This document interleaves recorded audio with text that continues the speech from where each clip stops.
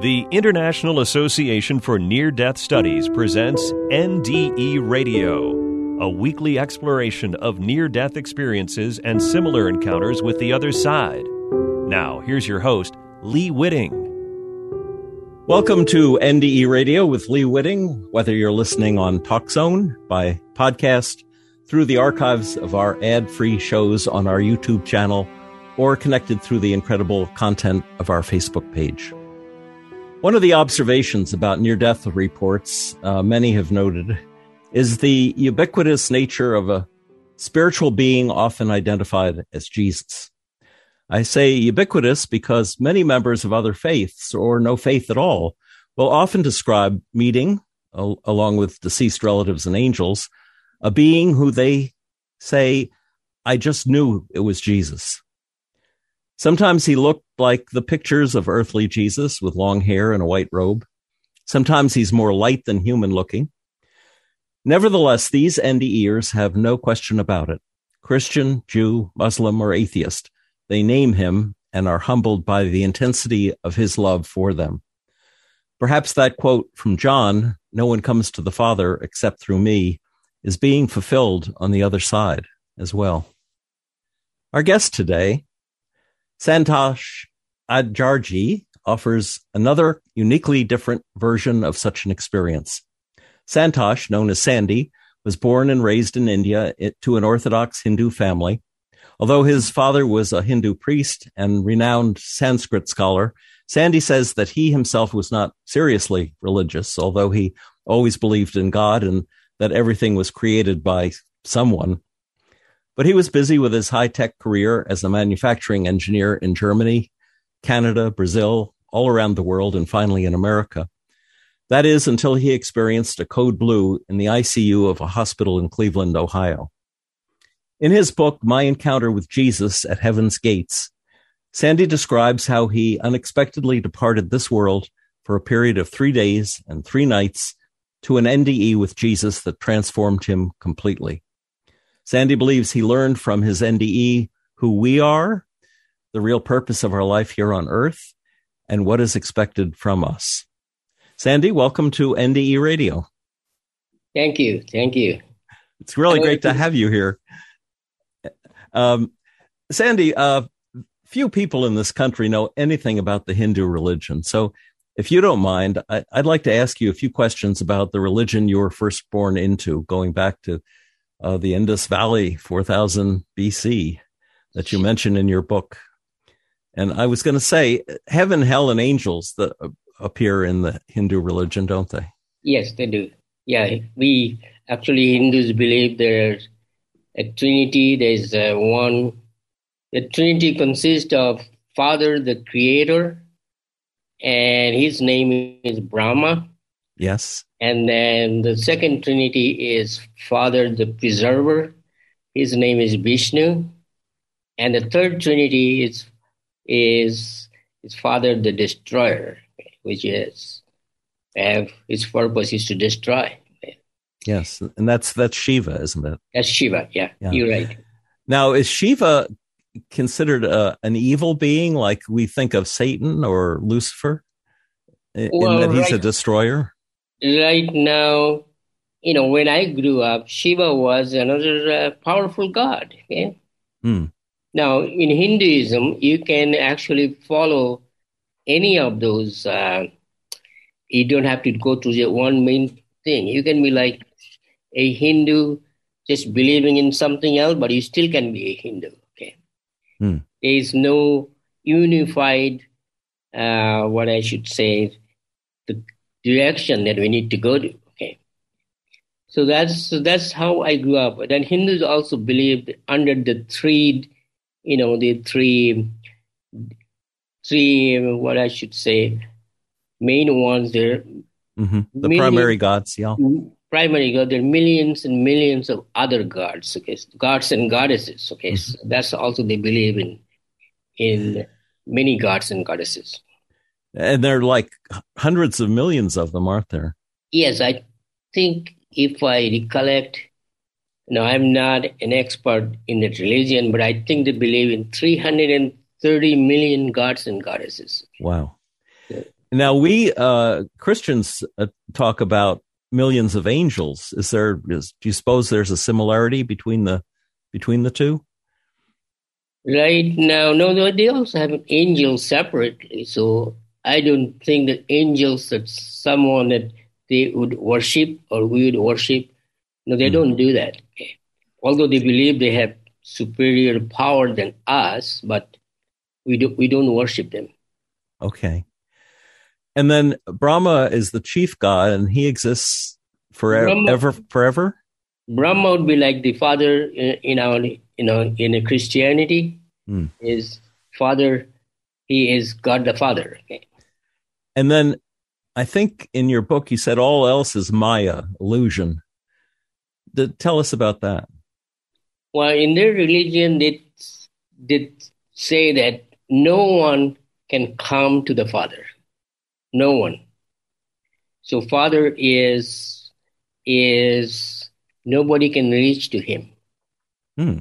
So, and the only way we can probably ever reach to him is by repeated reincarnations, by perfecting ourselves, and also being under the guidance of a spiritual guru or something. Maybe we can get to know the Father that we know in our Christianity.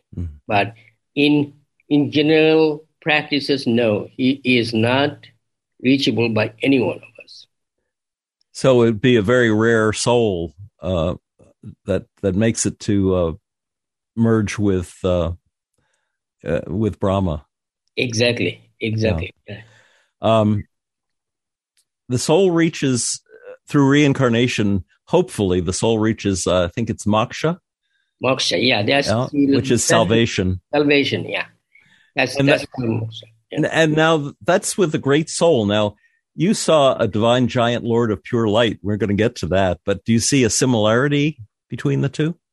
Well, at that time, I did not know the difference. Okay, I did not know the difference between God the Father and God the Son, and I did not know any difference. Okay, so I thought that when I die, that would be is done. I'm done with this life, and what happens if there is an afterlife? What happens to me is beyond our control. Would be up to the Almighty. Now, your father was a priest. What were his duties as a priest? Well, he was actually a Sanskrit scholar. Sanskrit is actually where many of these Indian religions, they actually came from that, original Sanskrit. And some also these days believe that there's a connection between the Sanskrit and the German language. Okay. I really didn't delve into that too much, but they are interconnected. So, wow. So I would think Sanskrit would have pre-existed German for sure. Is the Mahabharata written in Sanskrit? Yes. That's all the Indian, the holy books. Yes. And most of them are written in Sanskrit. Yeah. And we read, when I was in school at Columbia, we read some of the contents, and some of it sounds like a prehistory of a technological civilization with flying machines and nuclear weapons and nuclear war. I mean, it's some dramatic passages that sound just like something out of Hiroshima.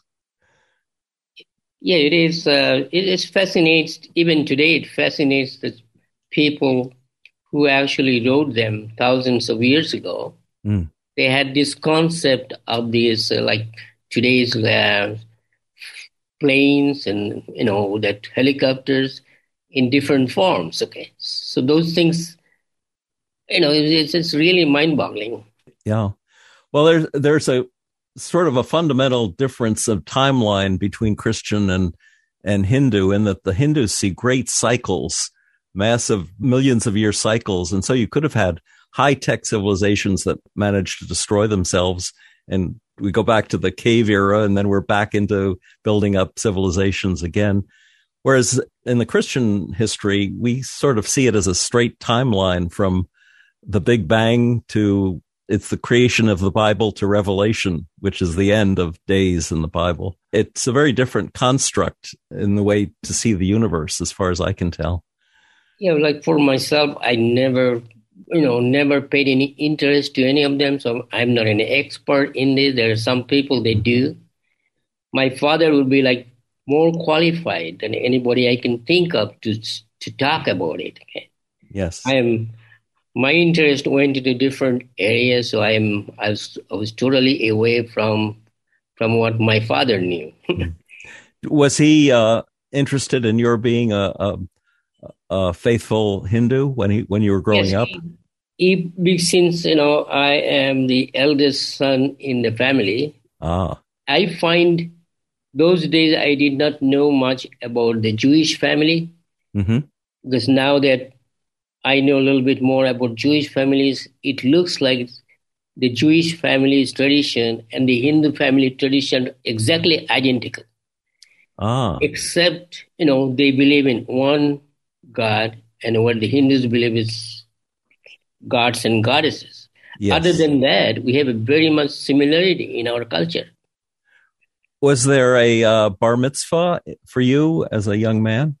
What the Jews would call a bar mitzvah, or what we would call a confirmation? Well, yes, very identical. Like, many things are identical. Like, they on the 7th day or the 8th day, they have, like, when the new son is born, there is some kind of a, the celebration that goes on, very identical to what they have. Yes. And then also the culture that the entire family lived together is that's the way it used to be old days. Even when I grew up, like my father and his brothers and sisters, they're all together, in one family. And the marriage of the, Jewish families, daughters is very identical to Hindu families' daughters. So there's a lot of similarities between the two cultures. Did your parents come to America with you? Well, I invited them. My father didn't want to. My mother wouldn't mind come visiting me but she could not travel alone. So only way she could travel, somebody would bring her back here and take her back. Yes. So, no, they never came. I guess the only big difference in modern Christianity, or at least the majority of modern Christians and the Hindu faith, is the notion of reincarnation. About 25% of Christians believe in reincarnation, but it's not the mainstream thinking on the subject. And of course, in the Hindu tradition, it is. Growing up, did you hear stories maybe from other children about past lives? Well, yeah, that's time to time, it comes in the newspaper and other things, but, I really didn't pay much attention. The only one thing that really surprised me is when I physically died in the hospital. I had the code blue and they tried to revive me, but they could not. So, and I described those in the book too. What really surprised me, I thought when I died, that's it. But then after my death, I found out that's not it. I'm still alive. Yes. I'm still alive because my body died, but everything that God gave me, my intellectual powers and everything, my thinking, my vision, everything is still there. Okay, well, let's move on to that. Let me summarize from your book for the listening audience. In October of 2006, you went to the hospital with severe chest pain, thinking it might be a heart attack. Turned out gallstones had ruptured, causing your pancreas to start bleeding out. Plus, you had pneumonia and you were dying. And your heart rate was so fast, the doctors said there was nothing they could do for you. And you say in your book, you're lying there thinking, and you'd had this long and successful engineering career, but you were lying there thinking, what good is it? all my success in the world, what good is it? Is that about right? Exactly. I was like one of the, I had a good career. I had a good prospect. I was making good money, good traveling, that everything that someone in my field of dream of, I had it, right? And Yes. everything was going in the right direction. I had so many projects, and I'm not bragging it, but I'm just with the blessings of the Lord. I had successes in every project that I took. And that's what gave me some reputation, also money, and also prestige, or whatever you want to call. But what good is it? What good is it when I'm in the hospital and I want to live and they say they can't do anything? I think we all, at some point in our lives, face that question, don't we? All the things we thought were going to earn us credit in heaven, those aren't the important things at all. They're not important at all. Yeah. Now, you say in your book you had an inner voice. You heard an inner voice that told you were dying. Tell us about that inner voice. What was that like? The inner voice really surprised me when they were like, they took me for draining out they want to drain out the lungs. My lungs had some fluids, but they did draining out of the one lungs. But in the process, that something went wrong, not intentionally. I think medically they did something wrong, and they actually punctured the main artery that goes into my lungs. Oh my God! So as a result, it was bleeding, and my lungs got filled up with blood. So I could not breathe anymore. That's what actually caused my code blue. Okay?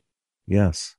Wow. And then at that time, when they were taking me upstairs, I even asked the RN, did everything go well? And she said, yes.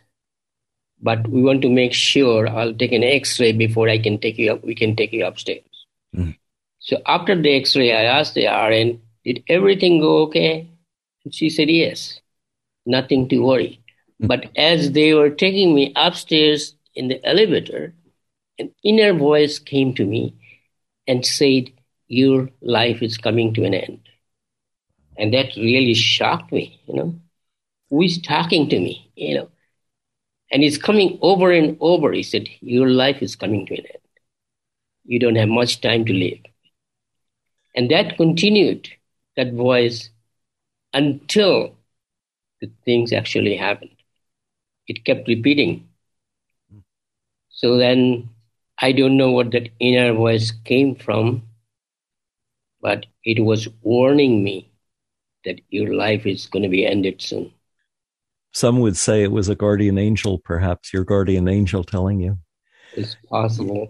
You say in the book you had a chance to say goodbye to your wife, Jarna? Yes. And give your blessing to the family? Yes, at the time it happened, my wife was there, and my son came. He used to live in north of Detroit, and he came with his wife, and also I had a granddaughter. They all came to visit me. So I had the opportunity to give my final blessings to them. And when actually it happened, I was actually touching my wife's forehead, giving her the blessings. I've been telling them, take care of each other, love one another. And at that time, I collapsed right on the bed. Wow. And then that's interesting, because that's one of the things when we get to it that God said you should do, is to give your love to your family. And then after I collapsed, all my senses, I was touching my wife's forehead, giving her the blessings. I couldn't feel the touch.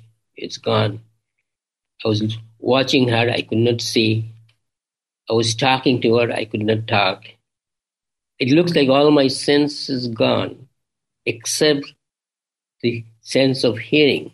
The sense of hearing I had for quite some time. I don't know how long, but quite some time, because I heard through the hearing, I could see, or I could hear that the RN came to the room and announced code blue, code blue. room number, this code blue, okay? I did not know what the code blue meant at the time. And then a little bit later, I heard a lot of footsteps in my room. They actually drove everybody out, okay, including my family. And then they took over. I did not know what they're doing. Last thing I remember, one doctor is telling the other doctor, we are rapidly losing him. He's not responding at all. And the other doctor said, we just lost him. And after that, I went into a darkness. I could not hear nothing. All my senses are gone. Everything went dark.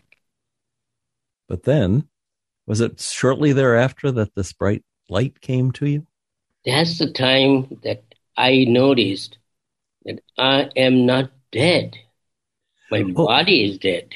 Oh, that's right. You had an out-of-body experience. You saw your body, yes, didn't you? I see. Physically, I am dead, but I'm still alive. The reason I'm saying, at the time, I had these emotions or feelings that I lost my home. What am I going to do now? That's like it's like a feeling of losing everything, okay? Helplessness. Yeah. And then at that time, I saw a bright light appeared before me. The light was so bright. And when he came near me, he engulfed me with his radiance, okay? So as a result, I could not see anything, but I could see when it engulfed me, I could see my dead body is still lying on that hospital bed. Okay? And I am out of the body.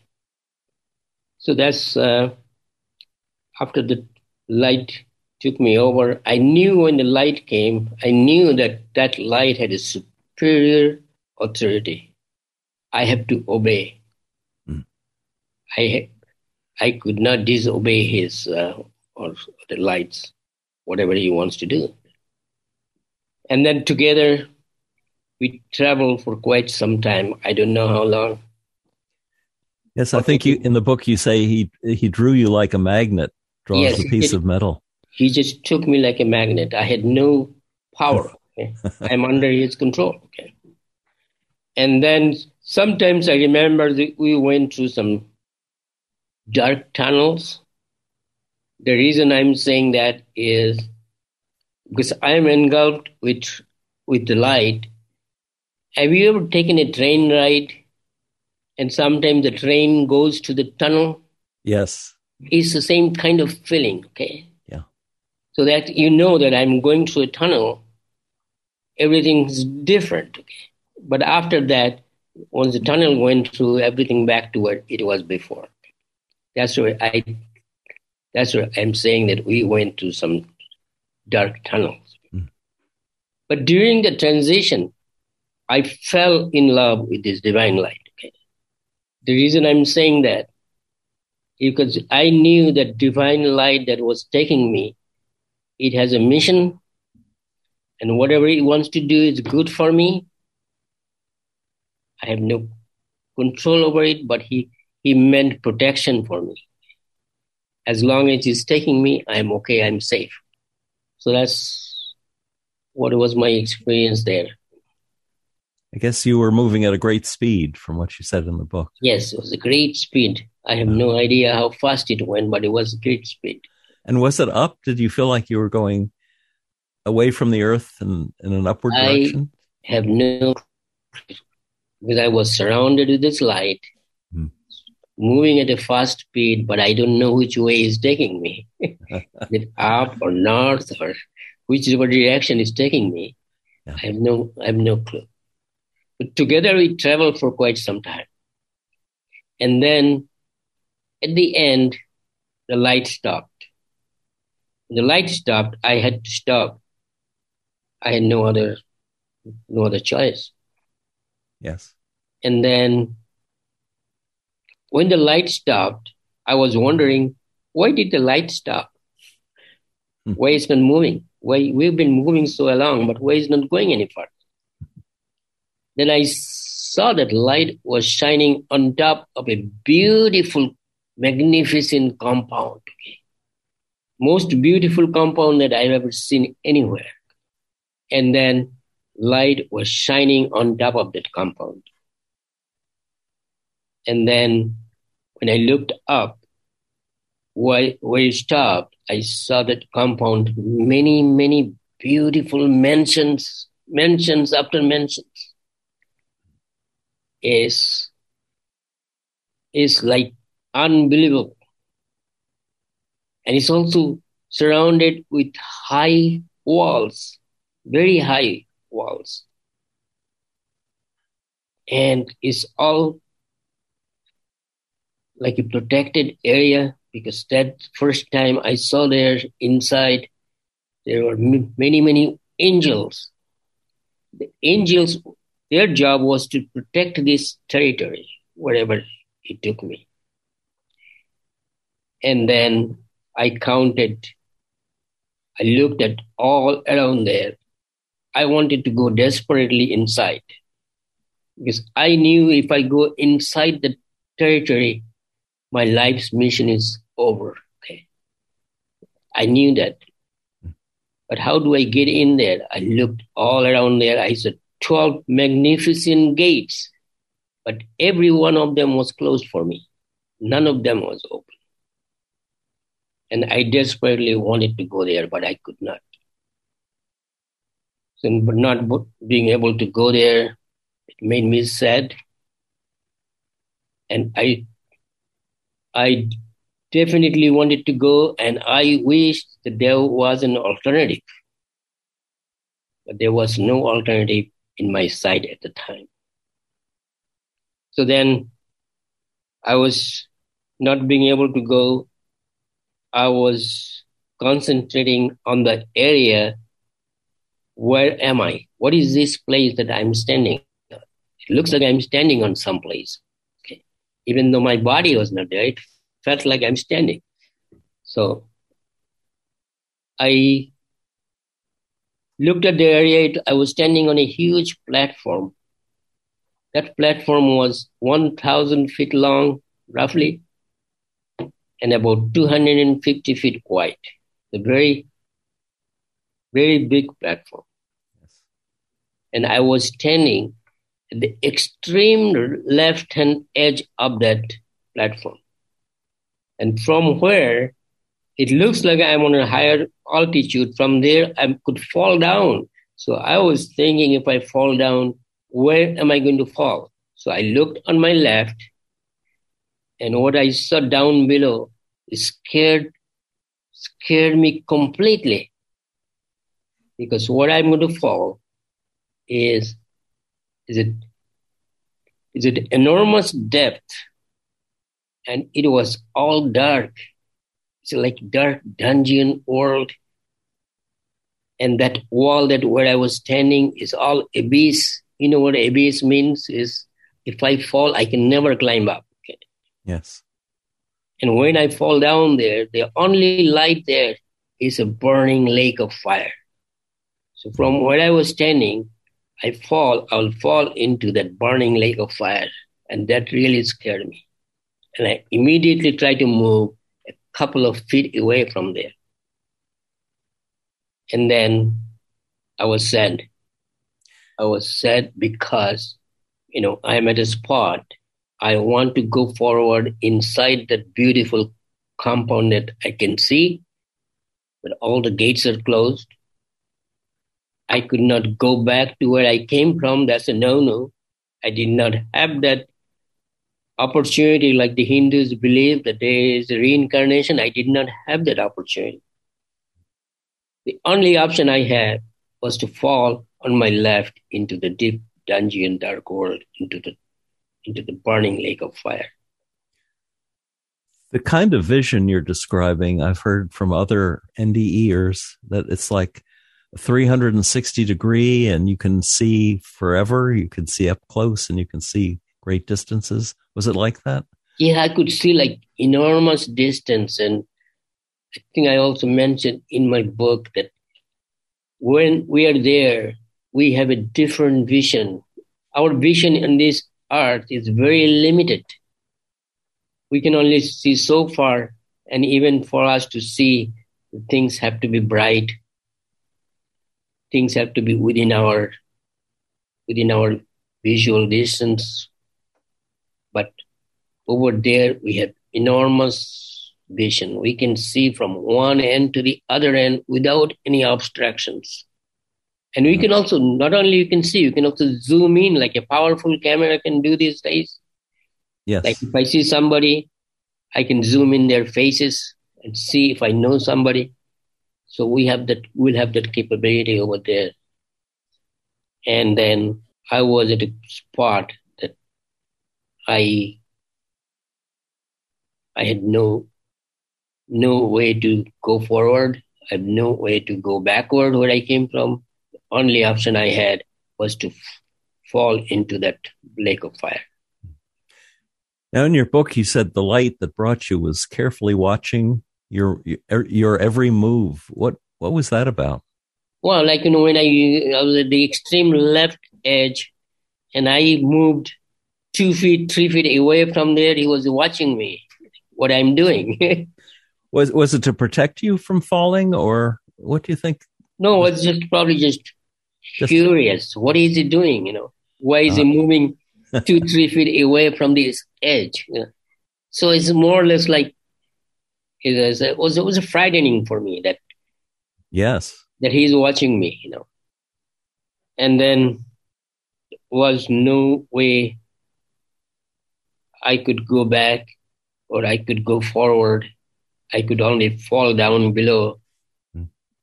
That made me very sad. And I think in your book, you said you looked into the city to see if you could see the faces of friends or family. Yes. Deceased. My first reaction was, when I had the capability of zooming in the faces, I was seeing some people there. I zoomed in their faces. My first reaction was whether my parents are there, whether somebody I know. But unfortunately, I did not see anybody that I recognized. That made me very sad. You know what I thought when I read that was, perhaps we have a choice according to our faith. Perhaps they had reincarnated. I do not know. I do not know what happened to them. I'm still, every day I pray for them. Every day. I don't know where they are. I know they're good people. They're very honest people. They were very religious. So whatever happens, God, please have mercy on them. Please have mercy on them. And please take care of them. Well, then there was something else on the platform, wasn't there? Yes. Tell us about that.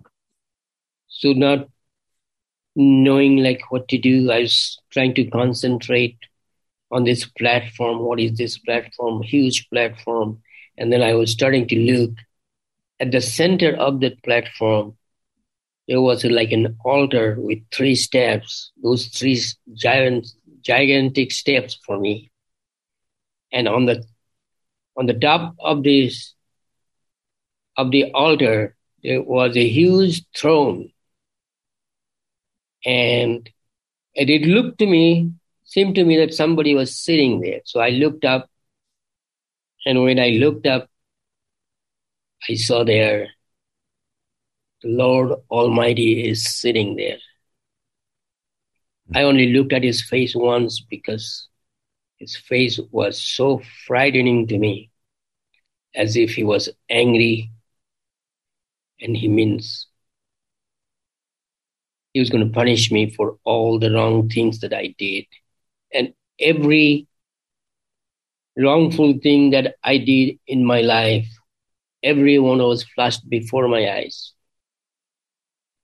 Some of them I forgot, but when I watched them, then yes, I remember I did commit those wrongful things. But I could not look at his face for the second time, because shame and guilt took over me. I started to tremble. I knew any moment the Lord Almighty is going to ask me to dive down. I was trembling. I was looking at his feet continuously, for he's begging for his mercy, and I kept repeating the same thing over and over. Lord, please forgive me.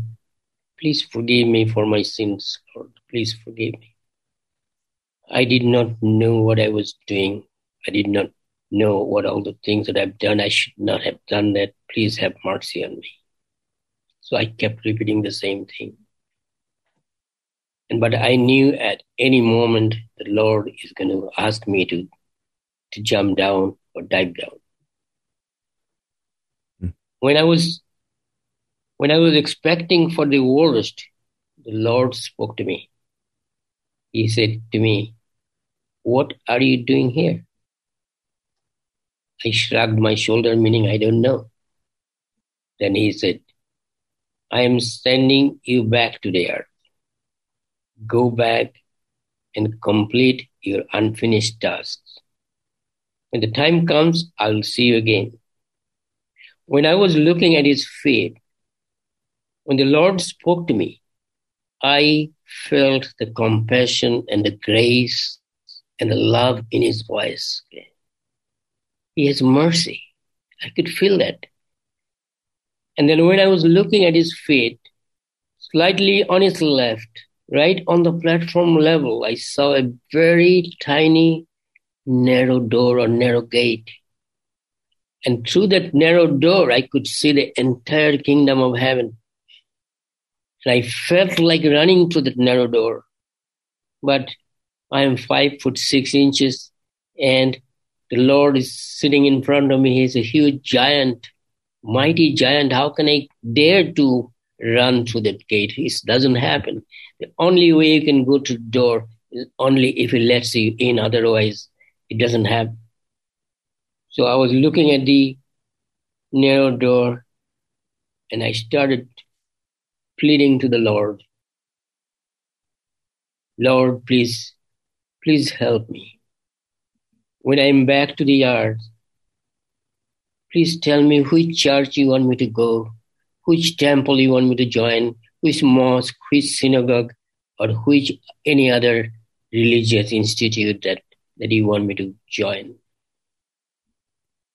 I asked him several times, but he did not respond. And then finally he said, "Those things are not important to me." That really shocked me, because I thought the more religious a person is, the closer to God he is. But God himself is saying those things are not important to me. I was confused. He said, "I want to see your relationship with me. I want to see how true, how sincere, how honest you are with me.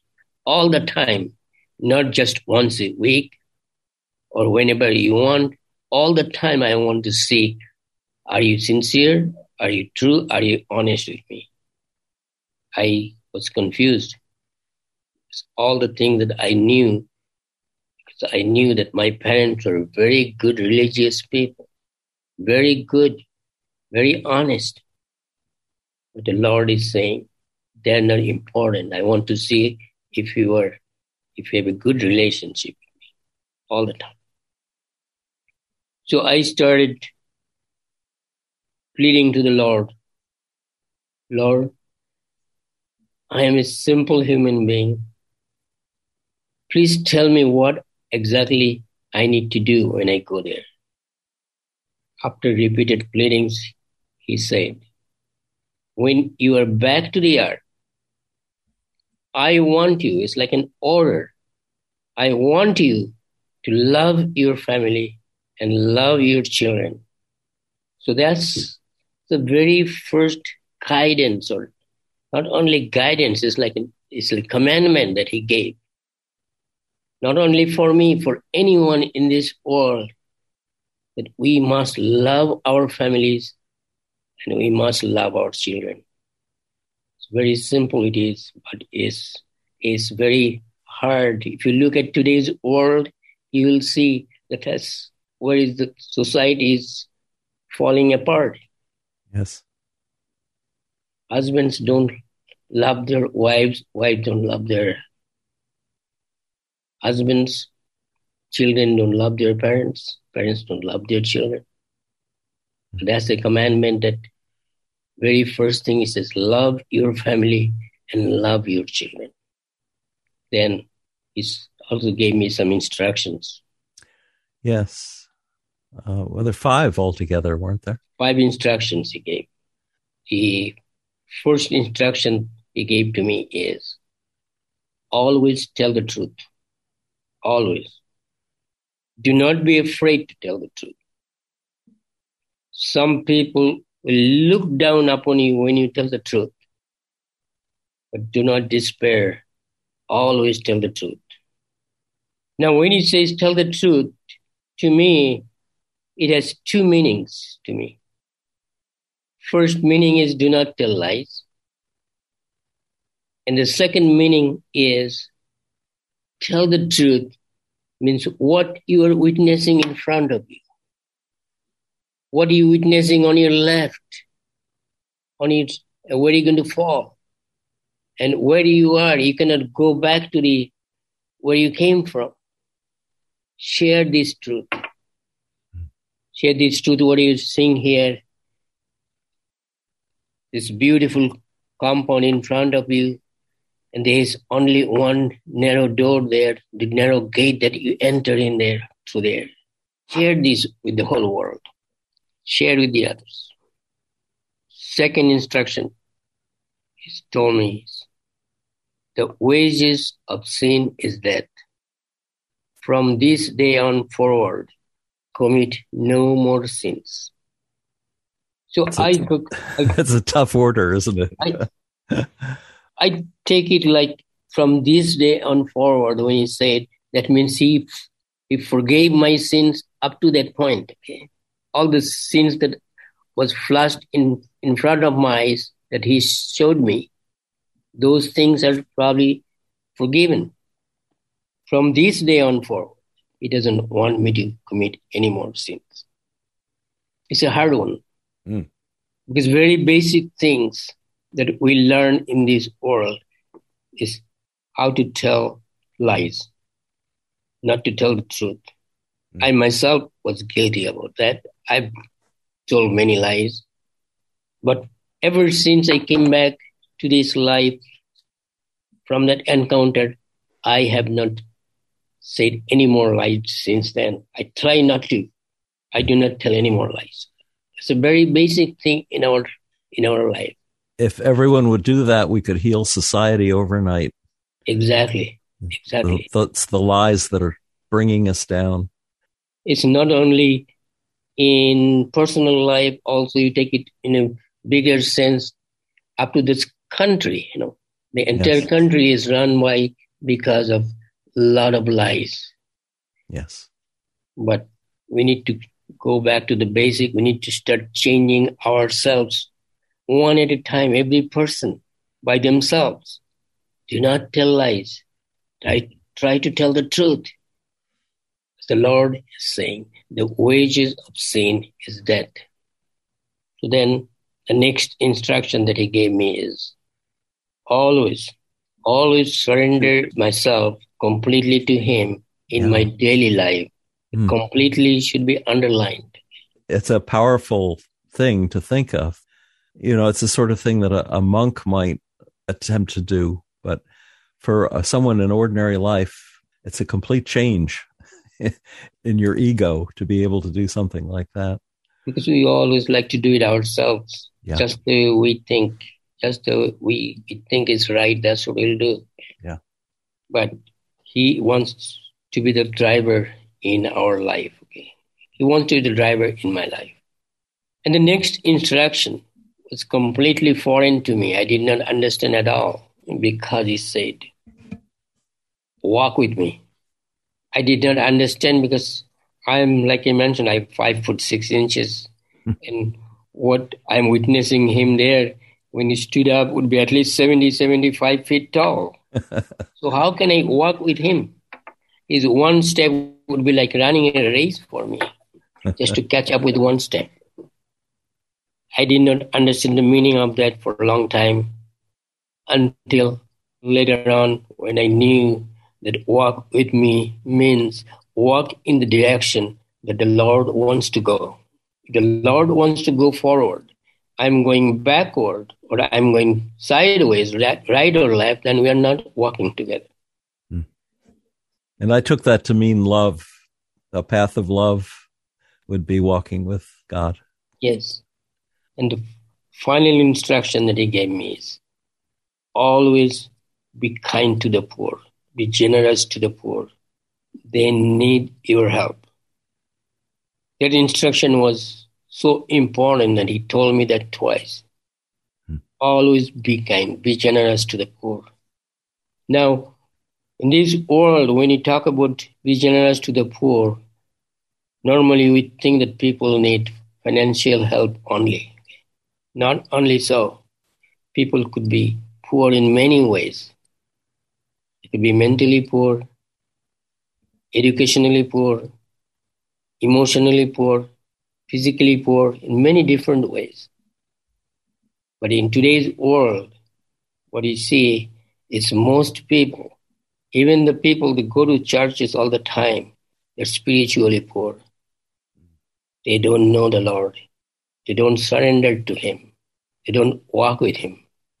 So we can enrich them by offering our compassion as well as our money.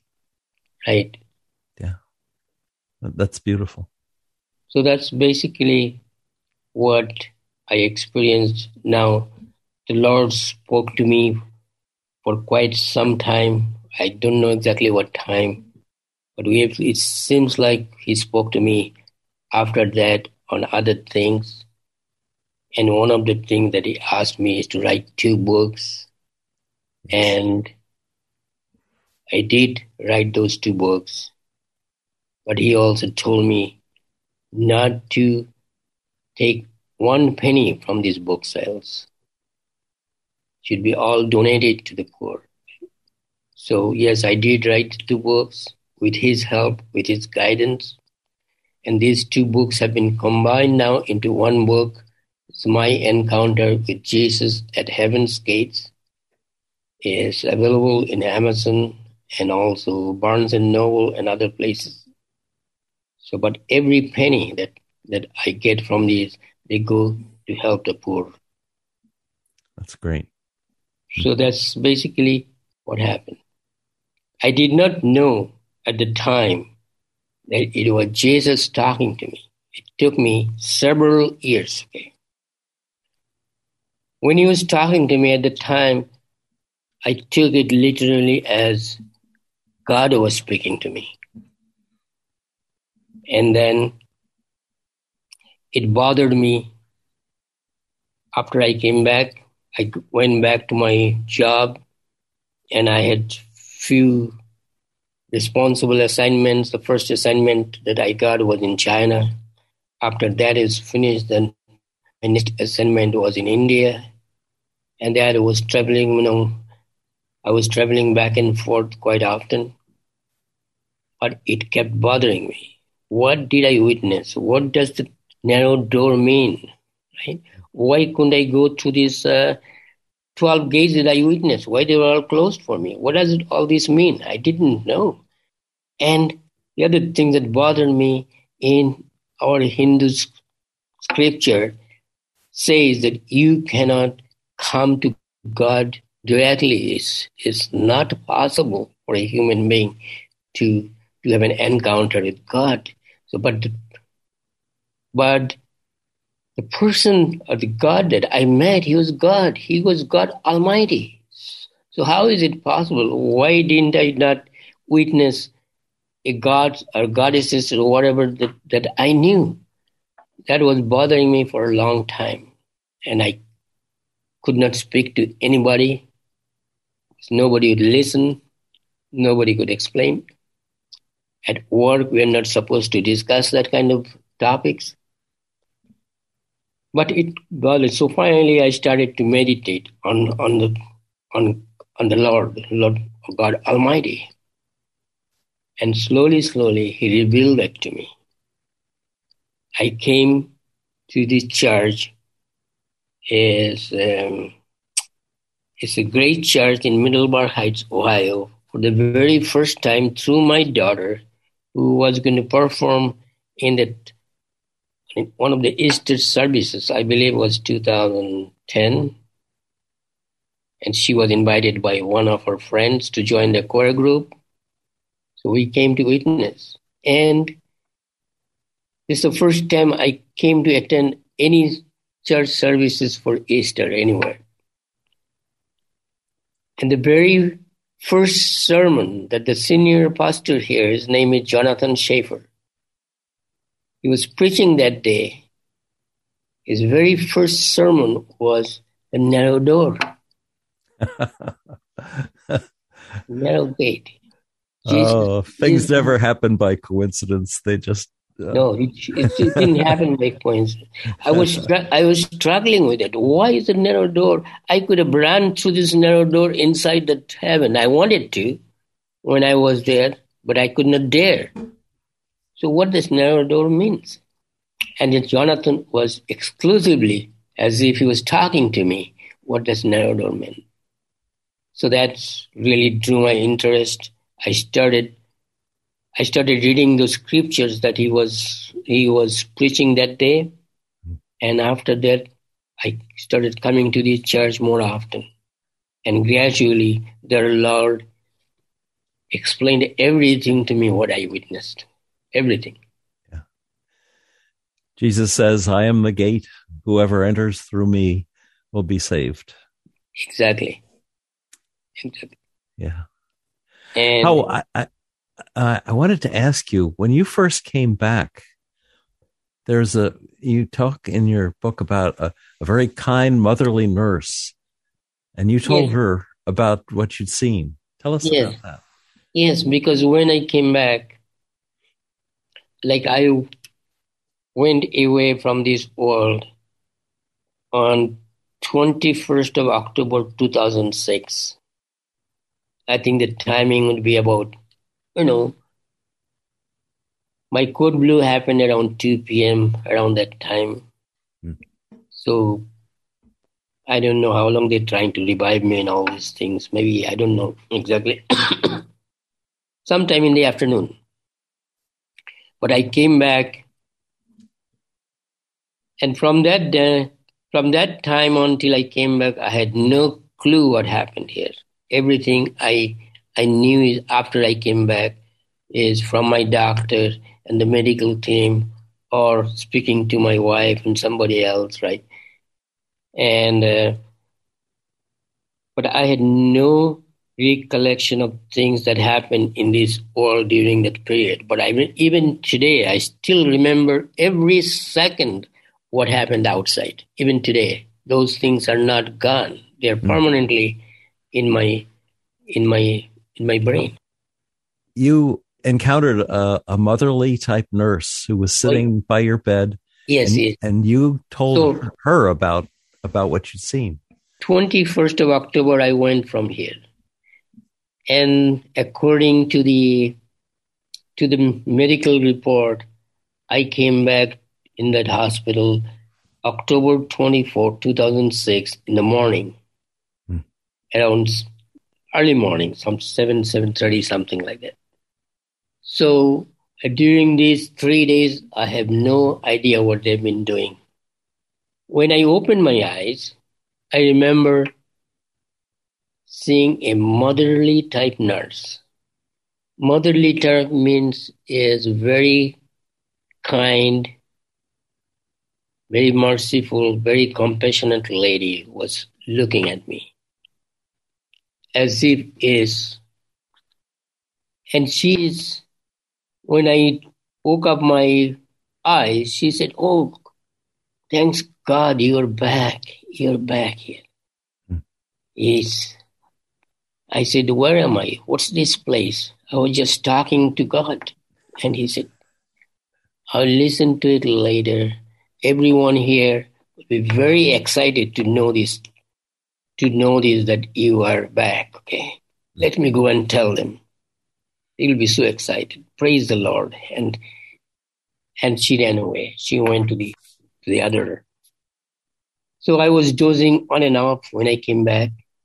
Next thing I hear is a bunch of footsteps in that room, and they were all excited that I'm up.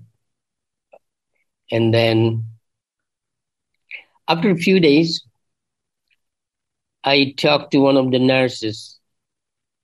Remember when I came back, there was a nurse here? Can I speak to that nurse? Oh, certainly. We'll go back and, look at who was at the time. So we'll bring her back. So this was a motherly type lady. And they brought her back to me, a young girl. And she was on duty. And when I looked at her, I said, no, that's not her. It's because it's a motherly. I still remember her face. And they went back and checked all the records. Nobody in the description was there. So that's still a mystery to me. So who was that lady that talked to me? The only thing I can think of, it was an enormous distance that when I traveled with the divine light, I could not make the journey by myself. So maybe somebody else needed to bring me back, maybe. I'm not sure. That's still a mystery to me. That she might have been an angel in disguise. Only God knows. Yeah. Well, Santosh, we're out of time for today. And I really want to thank you so much for sharing your story, your amazing story. Your books are combined in My Encounter with Jesus at Heaven's Gates. And you wrote those 2 books that God asked you to write, and then you combined them, which makes it easy for folks. And I enjoyed reading them. And I should note again that all proceeds from the sale of the book go to the poor, which is terrific. So if listeners would like to get a copy of your book, you had said it's available through Amazon? Yes, Amazon.com or BarnesandNoble.com. Okay. And before I forget, I want to thank your pastor, Steve Harper, who has helped us with this Zoom connection. And Santosh, bless you, man. This has been an amazing story. And the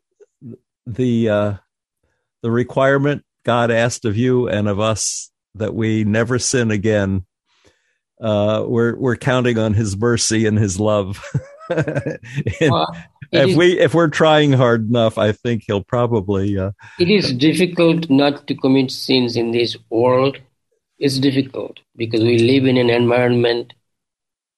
But the thing is that the minute we know that we committed sins, is ask for the forgiveness. Ask for His forgiveness. Okay.